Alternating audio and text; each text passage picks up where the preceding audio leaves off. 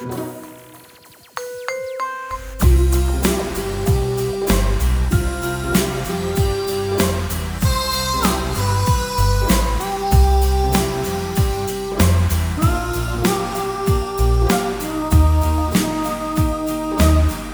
Dave! Hello, Ollie, there you are! Hello, I barely recognise you. I'm still Dave, and you're still Ol, and this is still Sustainababble, your weekly podcast all about people and the planet, and why, despite everything, we can have a little bit of a chuckly-wuckly about it every now and then, can't we? Oh, we certainly can. Where are we, and what have we got coming up this week? Well, we are in a very posh bit of West London, but we're here because we're talking to an extremely interesting and insightful man. We had the pleasure of interviewing Bruce Parry, who many of you will know from his amazing telly series called Tribe, where he's gone to live with people in the Arctic and the Amazon and all sorts of places. He'll tell you a bit more about that, but he's got a film out which is very, very exciting and explores some really interesting issues, so we came to ask him about them. We did. So he tells us all about connection to nature and how you get it, and why being a Marine's not all it's cracked up to be, and why football is brilliant.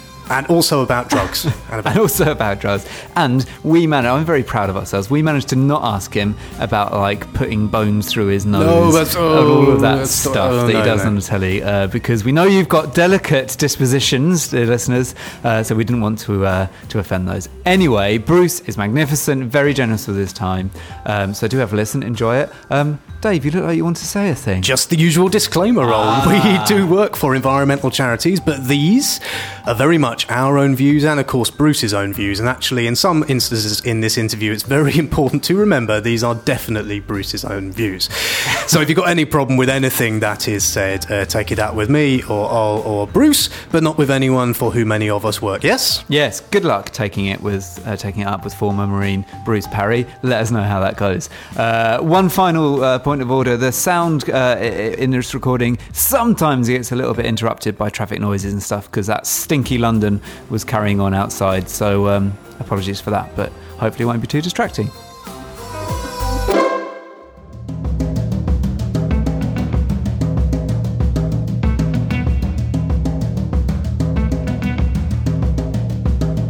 So hello, Bruce. Hi guys, really nice to meet you. Thank you so much for coming to chat to us. For those of our listeners who don't know you, would you mind explaining a little bit about yourself, who you are, and what you're up to? Sure. My name is Bruce Parry. I'm a documentary maker, adventurer. I don't know, the number of different titles. I guess I'm known mostly for the work I did with the BBC. I spent a number of years making documentaries. Most famously, I think, with Indigenous people. I did a number of adventure docs, but I think the things I'm best known for is a series called Tribe, where I went and lived with Indigenous peoples in various parts of the world, in the Arctic, the desert, the forests and what have you. And about 10 years ago, Tribe, wasn't it? Yeah, it was more even, actually, yeah. Sort of 2003 or 4, I think we started doing that. I'm Bruce Parry. I'm going to be travelling through an unpredictable, dangerous terrain. Many of the tribes are locked in battle, fighting bitter, bloody feuds. Tell me, in which direction are they? And they went on for a number of years. We made 15 episodes of that, which was me living with all these extraordinary people, having different insights into ways of living, different ways of perceiving the world and being connected with each other and nature, which was a beautiful insight into life, into humanity for me and for the audience too. And then I did a series of going down the Amazon, which is more about globalization, if you will, sort of looking at cocaine and gold and oil and soya and logging and slavery. So it's like, it was an entertainment show, but I was always hanging out with people who were in sort of relatively interesting places. And then I did a series around the Arctic, which was again a sort of entertainment adventure show about me going and living with various peoples in the high north. But the sort of the underriding theme was climate change, I guess, seeing what was happening there. So, if I'm right, that hasn't always been what your life has been based around, and you started off was something quite different. That's very true. Yeah, I mean, like I started out life in a very different space. You know, my first job from school, I didn't even go to university. I joined the Marines at 18. Did commando training as an officer, and stayed in that for about 5.5 years. Wow. Why did you join the Marines? Because I was full of young, youthful angst and wanted to prove to the world and myself that I could do the toughest thing that I could imagine doing. I came from a military family, so it was like, I wasn't pushed, but it was like that was kind of, I didn't have any ethical questions about being in the military, let's say. It was like, that felt like a totally normal thing. Why would I question it? My dad was one. And I also, I bought into all the stuff you read in the brochures. You know, I was like the canoeing and the climbing and the abseiling and all that sort of stuff, and being a man and running around and getting covered in mud and painting your face. And I was just like, that sounds great. I'm up for it. You know, I mean, it does sound great. Yeah, but the reality, of course, was very different. You know, I cried myself to sleep most days through the training because it was so tough. It's like, wow, okay, this isn't what I was expecting. This is hard. This is really hard, you know, and it was. But did you still get that kind of feeling that you were doing something very masculine and that sort of? I mean, did at any point did it feel like I'm doing a thing that, you know, that I shouldn't be doing, or was it still right? No, you kind of. It's very interesting how the sort of bigger questions of what is the overarching aim of what I'm about here, kind of a bit. Sort of like they disseminate over time. Your thing becomes very quickly about the fact that you're going through this incredibly difficult process with a bunch of other people, that suddenly you know them better than you know anyone else, and it just becomes about the camaraderie and your friends, you know, and those that have also done it that came before you. So there's a huge sort of loyalty to the other Marines that were there before, you know, your esprit de corps and the history and the battle honors and all these things, you know, they drum up so much emotional connection to you. And then within that, packaged within that is this sort of idea that our nation was always a force for good. You know, and so you just have to swallow that pill, and then the rest is all acceptable, you know, and no one really goes into questioning that, even though a government might change policy from one day to the next and you still go out doing whatever you like. You know, you don't really question that. You're really in it for the guys that you love, who are your best friends, and then we just all buy into the bigger picture together, you know. So, without wishing to make too trite a comparison, and there's here comes a trite comparison. That's obviously a very close-knit and to an extent, I suppose, kind of tribal kind of relationship you just described there, although it strikes me that from the outside it's a very hierarchical one, a very clear chain of command, whereas from what I understand you found most striking about your later experiences is that there are communities in the world that have a total lack of hierarchy. So was the kind of experience in the Marines, was that the kind of germ of your exploration towards different ways of living? Not really. No. Or it just, you were 18, you were in the Marines? I was just, you know, in all truth, no, I didn't question those things during that time, you know. I mean, like, I was questioning some aspects of my life, I was still very Christian. I came from a very Christian family, and so I maintained that through my time in the Marines too. So I don't think I had started on a deep personal investigation at that stage of my life. But it happened soon after, when I left, you know, because it's a very, very tightly knit little bubble being in the forces. And then, of course, you leave, and it's tough. You know, I was very lucky that I left early, and also I'd become a fitness training instructor in the Marines, and my last job was like head of the fitness training team for the Commando Training Center, which was like a very prestigious job.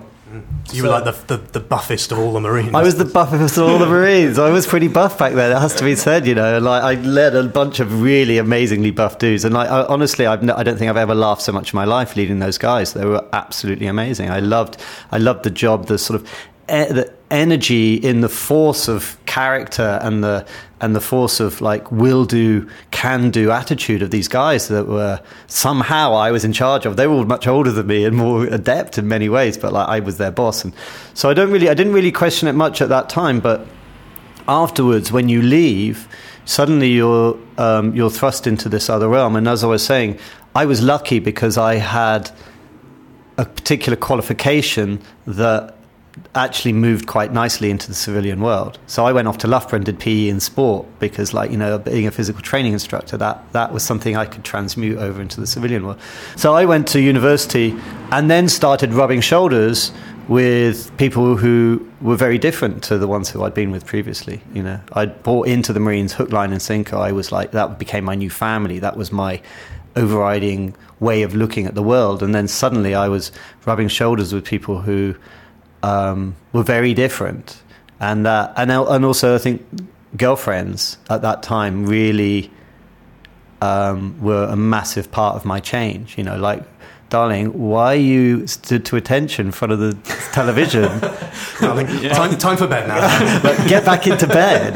What are you doing? That's just madness. It's only the rugby. They're just it's just playing it for you. They're just playing the national anthem. What is that about? Why are you into that shit? It's like, I was quite far out, and so luckily, Pillow Talk was one of the big things that sort of made me question. And so in a way, that was the beginning of my investigation. And then also I was super anti-drugs, when I was in the Marines. Really? Of super. If anyone's seen anyone smoke a spliff or anything, I would have called the cops, I was like, really? I was so into the Marines, so into it. And we call it corpist, and you're so fanatically professional. And in as many ways, it's an amazing experience to be amongst people who have that attitude. It's like, wow, we all just want to be the best. And within that, it's like there's no capacity for anyone losing mental agility through some letting go space. We're all full focus the whole time. So drugs and stuff were just not part of our... I'm sure there are Marines who do, but I didn't ever come across them. And so when I left as well, that was that was an anathema to me.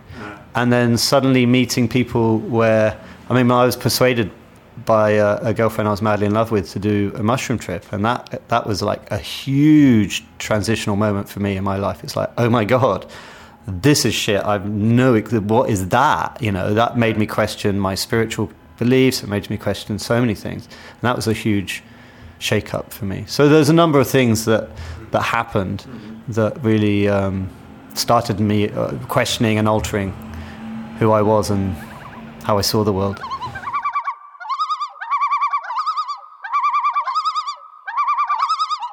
You've got a film out, imminently out at the time of recording. New film, documentary film, Tawai, A Voice from the Forest. So tell us a bit about it. We've seen a bit of the film. It's really quite moving, I think, the bits that we've seen. There's a real sort of emotional connection in there. But tell our listeners what's going on in it and what on earth a Tawai is and how we get some. Because I want some of that. Well, Tawai is we chose the name because it's it's a word in the language of the Panan people, who are the sort of the backbone of the film. They're the group of people I lived with once before when I was making the Tribe series. They live in Borneo. They're nomadic hunter-gatherers, which means that they literally walk through the forest carrying everything they own on their backs. And they still hunt and gather. They're before the age of domestication of plants and animals, before agriculture and all that. So they're a really interesting group. And that word for them is like an inner feeling of connection that they have for place. So for the forest, for their home, for the landscape. But it's not... It's quite hard for us to translate because we don't culturally have an equivalent. A flag. It's not like a sort of nationalism sort of. No, not in the slightest. No, it's more of a nostalgic longing. It's like a feeling held. It's like the sort of. I can only guess because there is no direct translation. But when you ask them about it, they would say things like, I feel Tawai for this forest because it's like being held as a mother does her child. You feel nurtured, you feel secure, you feel that you're protected by the space, and you can survive here. It will look after you. So there's that sort of aspect to it too, and I think also some literal feeling. There's some connected feeling that they have. That again, culturally, it's quite hard for us to articulate. But so we thought that was an interesting word to use as the title, because our film does go into what is connection to nature, and what might have lost as this group who are nomadic hunter-gatherers have started to settle now and turn to agriculture. In the time when I met them before to now, they've gone through this transition. And we kind of asked the question, well, what happened to us all during this transition? And what can we learn from this group as they go through that? And we kind of look at that and ask some questions around that.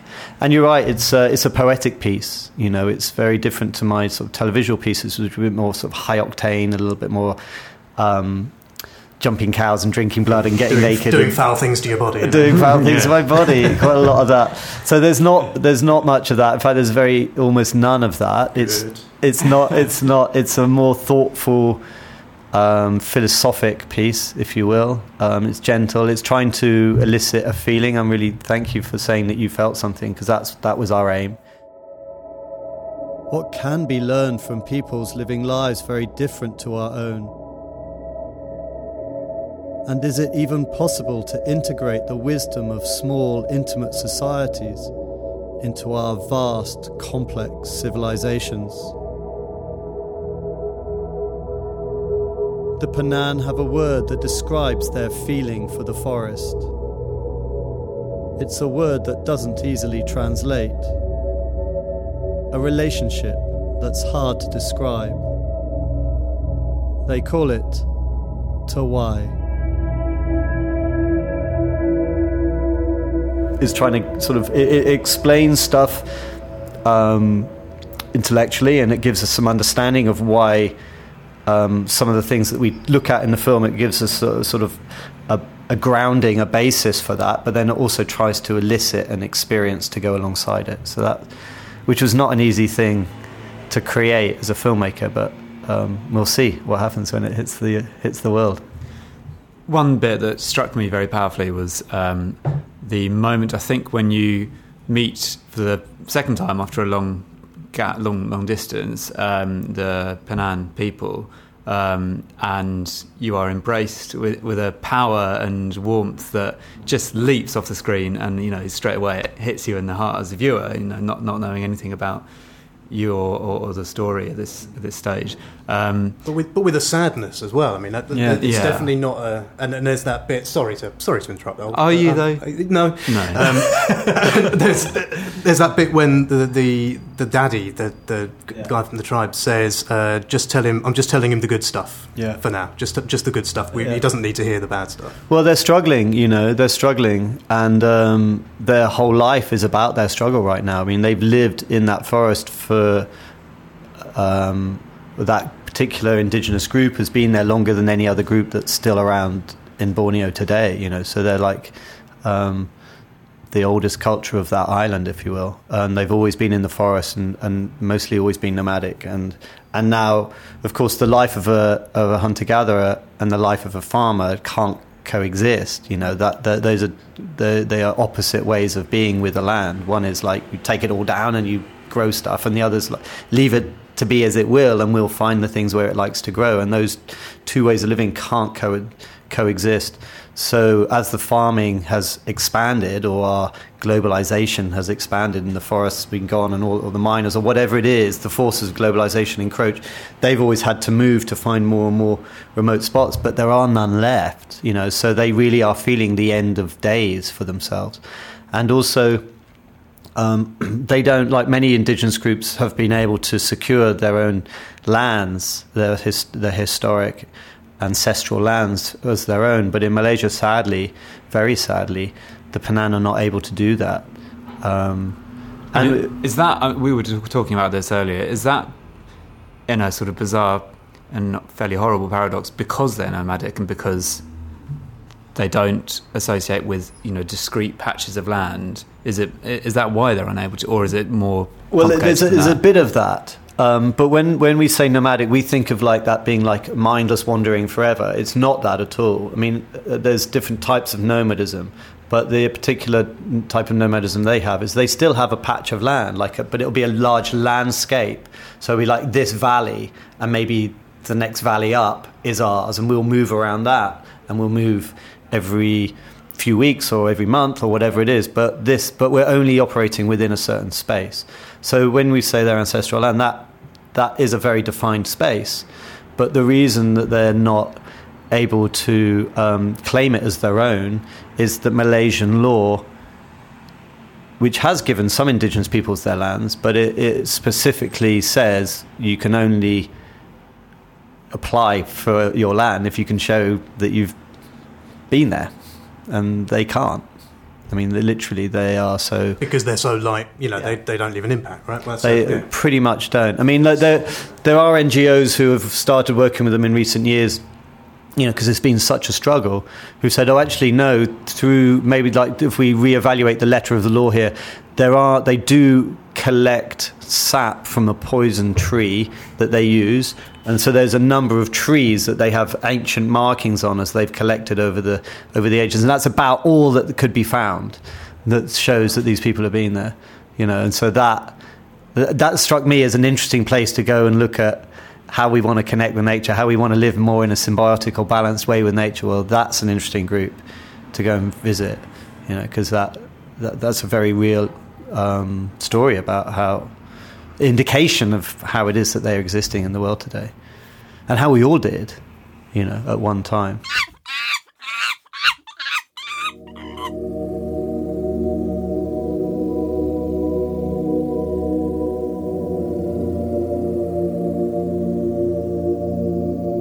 So do you see a kind of inevitable repetition of the journey that Western cultures have been on because of the forces of globalization, or do you think it is possible to cling on to the ancient ways of living, and maybe the West is looking at these and recognizing that actually that is a more meaningful way to exist? And I think that the sort of the hunter-gatherer and the nomadicism it's very debatable about whether or not that's something that we should aspire to having or being once again. I think that the idea for anyone listening to this, or most people that you'll ever meet, of like turning back the clock to be a hunter-gatherer is just like not on the radar in any way, shape or form. So even if actually that might be a really beautiful way of being, I don't think it's anything that is remotely approaching what anyone's imagining for the future. So I don't think that turning back the clock is part of my message.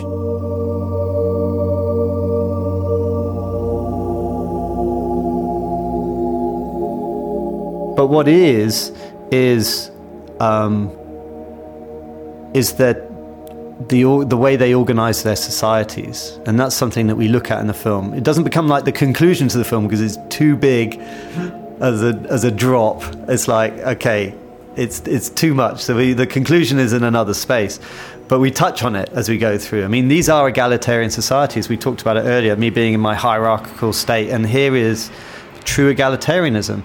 And what was really funny was when I was doing my tribe series, we did 15 episodes, and every group that I went to visit, of course, I learned amazing things. I saw and experienced wonderful things with these extraordinary people. But it has to be said that when I went to visit the Penan right at the end, it did feel like to me, and I couldn't put my finger on what it was initially, but it felt like to me like I was now in the company of a group of people who were so different that it was almost like it was them and then it was everyone else. And I was really terrified of ever sort of uttering those words, because they seemed either romantic or it seemed like they're different. And I don't mean they're different as human beings, but the way they structured their society and the way that they behaved and interacted with each other in their environment was different. And it was only much later that I kind of put it all together. And that's what the film's about, is that their sense of equality and their sense of seeing each other as individuals, yet part of a collective of humans and species and landscape, was what was so different. It's like they had eliminated competition from their daily practice. So even in the way we talk, it's like a lot of it's like a little bit chippy. Who gets the better quote in, all the rest of it. That just wasn't present. It was all was just coming. Everything felt like it was coming from a different space. Well, it all sounds kind of spiritual. I mean, it sounds very... I was going to ask you, how do... You live in a concrete tower block in the middle of a city, like the one out there with the cars going past out the window. What can you do in practice to kind of get some of that connection in your life? I can see how you can get it if you could design a society from scratch, and I could see how you could get it if you can get yourself into a wild environment. But what do you do in everyday kind of lives? And is it a spiritual thing, or are there practical kind of things you can do as well, do you think? Well, I think that, the phrase spiritual is clearly a red flag for many. It's like, I'm going to run the other direction if you start talking about spirit. What is spirit, So I'm going to avoid that for a second. But I do think it's a way of experiencing the world. I do think it's a way of perceiving the world. And we go into this a little bit in the film. But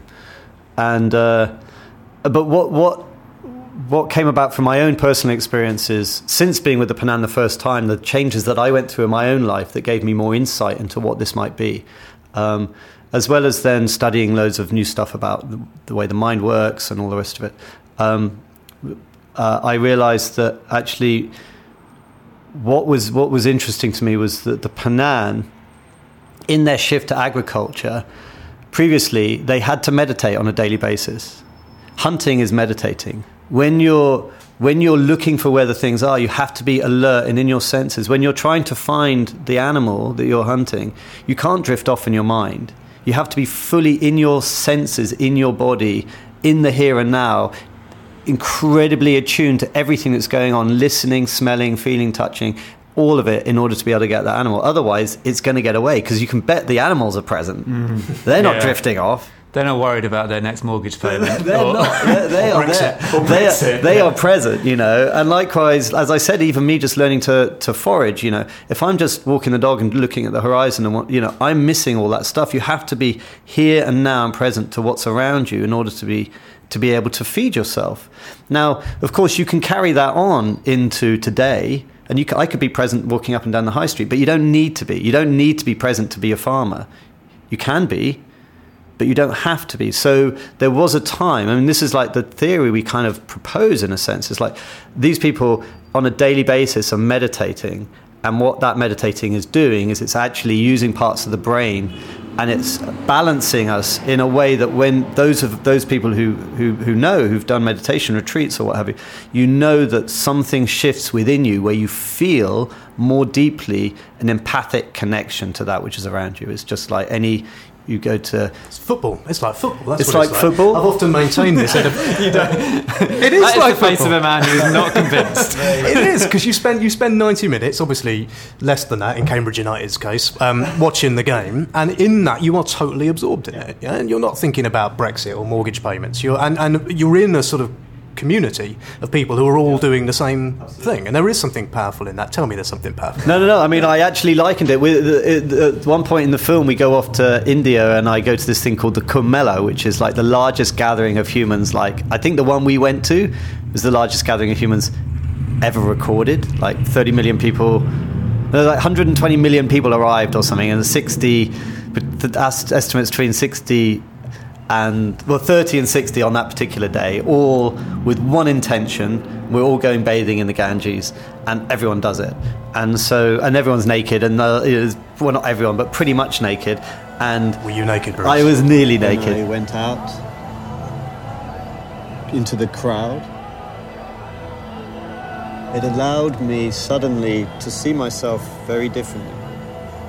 So, and I likened it to a football match. It's like everyone's looking at the ball. Suddenly.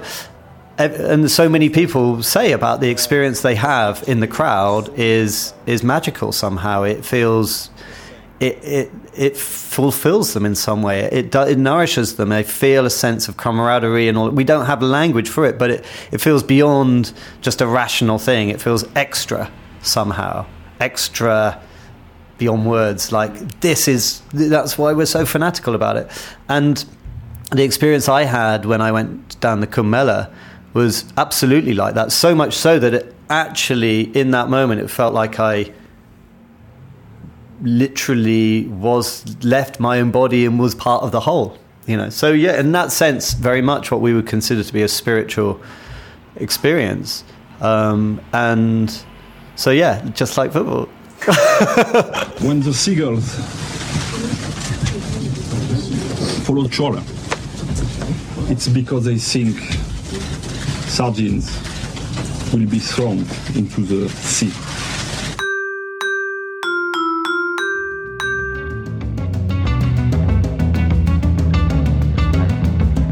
So you mentioned when you had left the Marines and you were in a relationship that you were persuaded to take mushrooms, and that was a powerful experience for you. And I know that in other stages of your life you've taken, I can never pronounce it, ayahuasca. And Iboga and Yopo and Abine and a few other tribal medicines. So tell us a bit about what they are and more importantly how you respond to them and what the power therein is. Okay, well, thank you for that opportunity, because I know that I did mention mushrooms before, and of course they're a Class A or whatever they call it, Schedule 1 drug in the UK. So, it's it needs to be contextualized, and so I'm grateful for that opportunity. Just go do them. They make you a fun guy to be with. Yeah. Hey!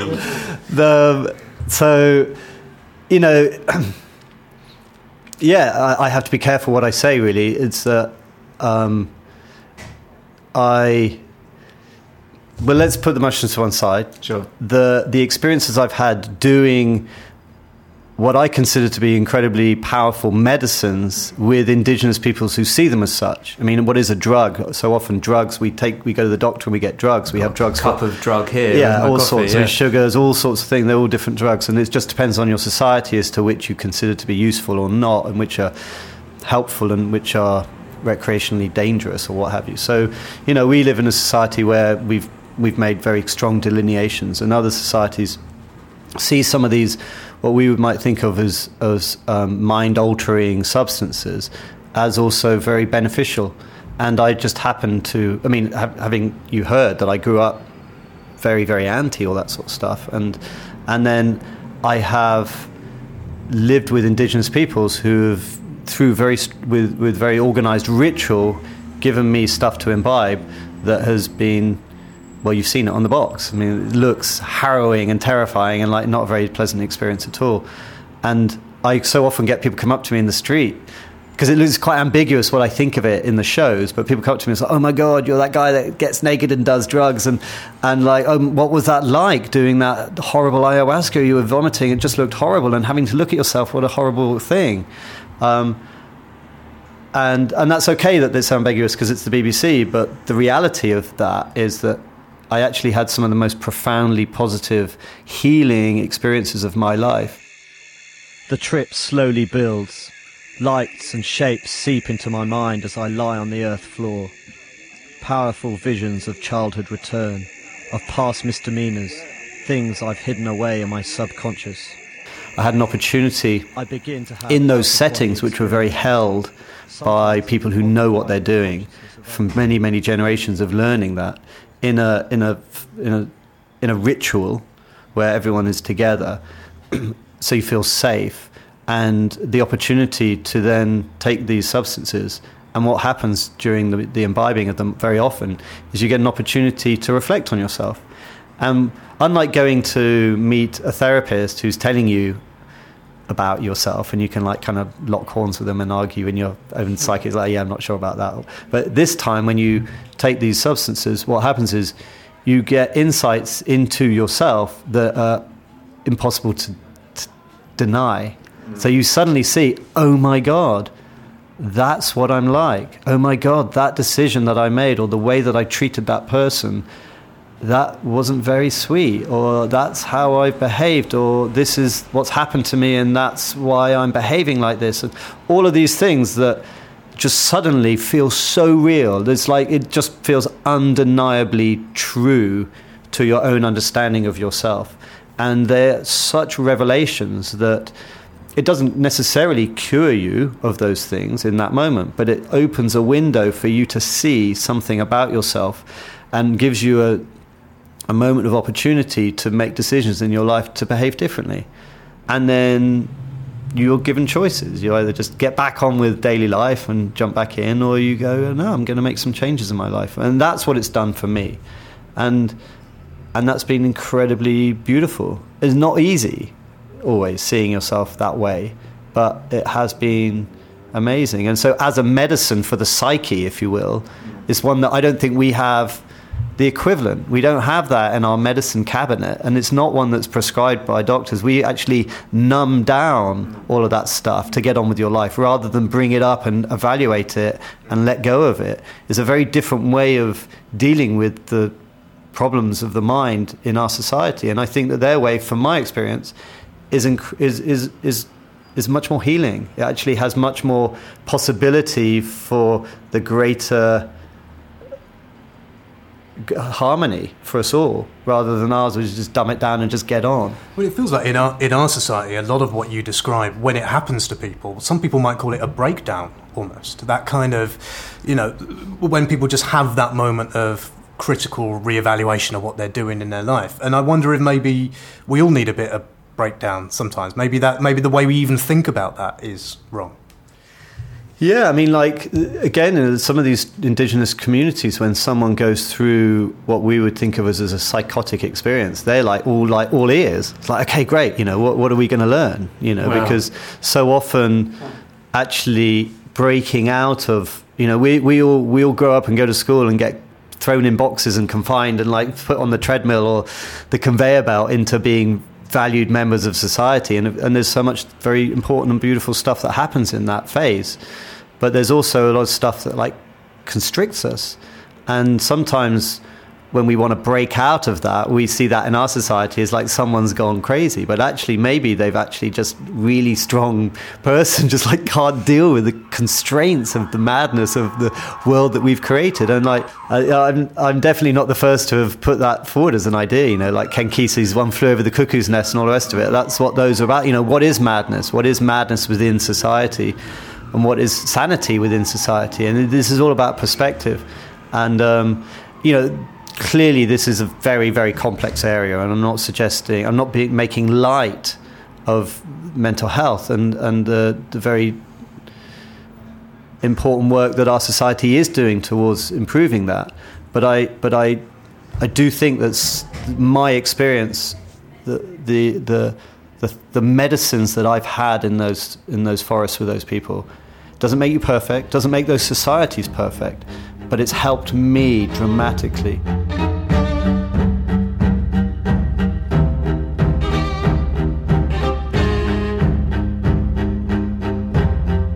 So, the film, Tawai, as Dave said, we've seen bits of it, and it's very, very it's beautiful, actually. Apart from anything else, it just is a complete treat on the eyes to look at, but it's also very powerful. Where can people see it? When can they see it? And anything else they should know? Well, it's coming out in the UK this autumn, and the release date is the 29th of September.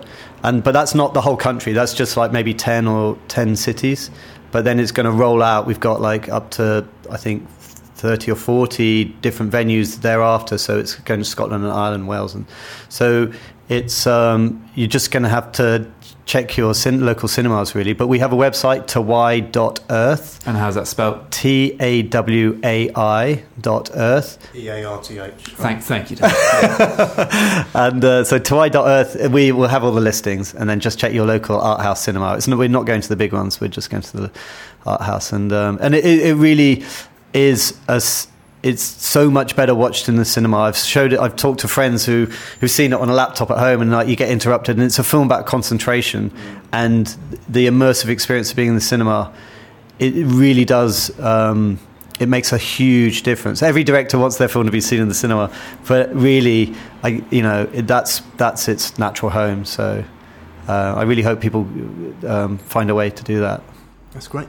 Bruce, thank you so much for your time. I want to watch it in a cinema now. Should we go and watch it in a cinema? Let's go and watch it in the cinema, yeah. Thank you so much. Really nice to meet you. Thank you.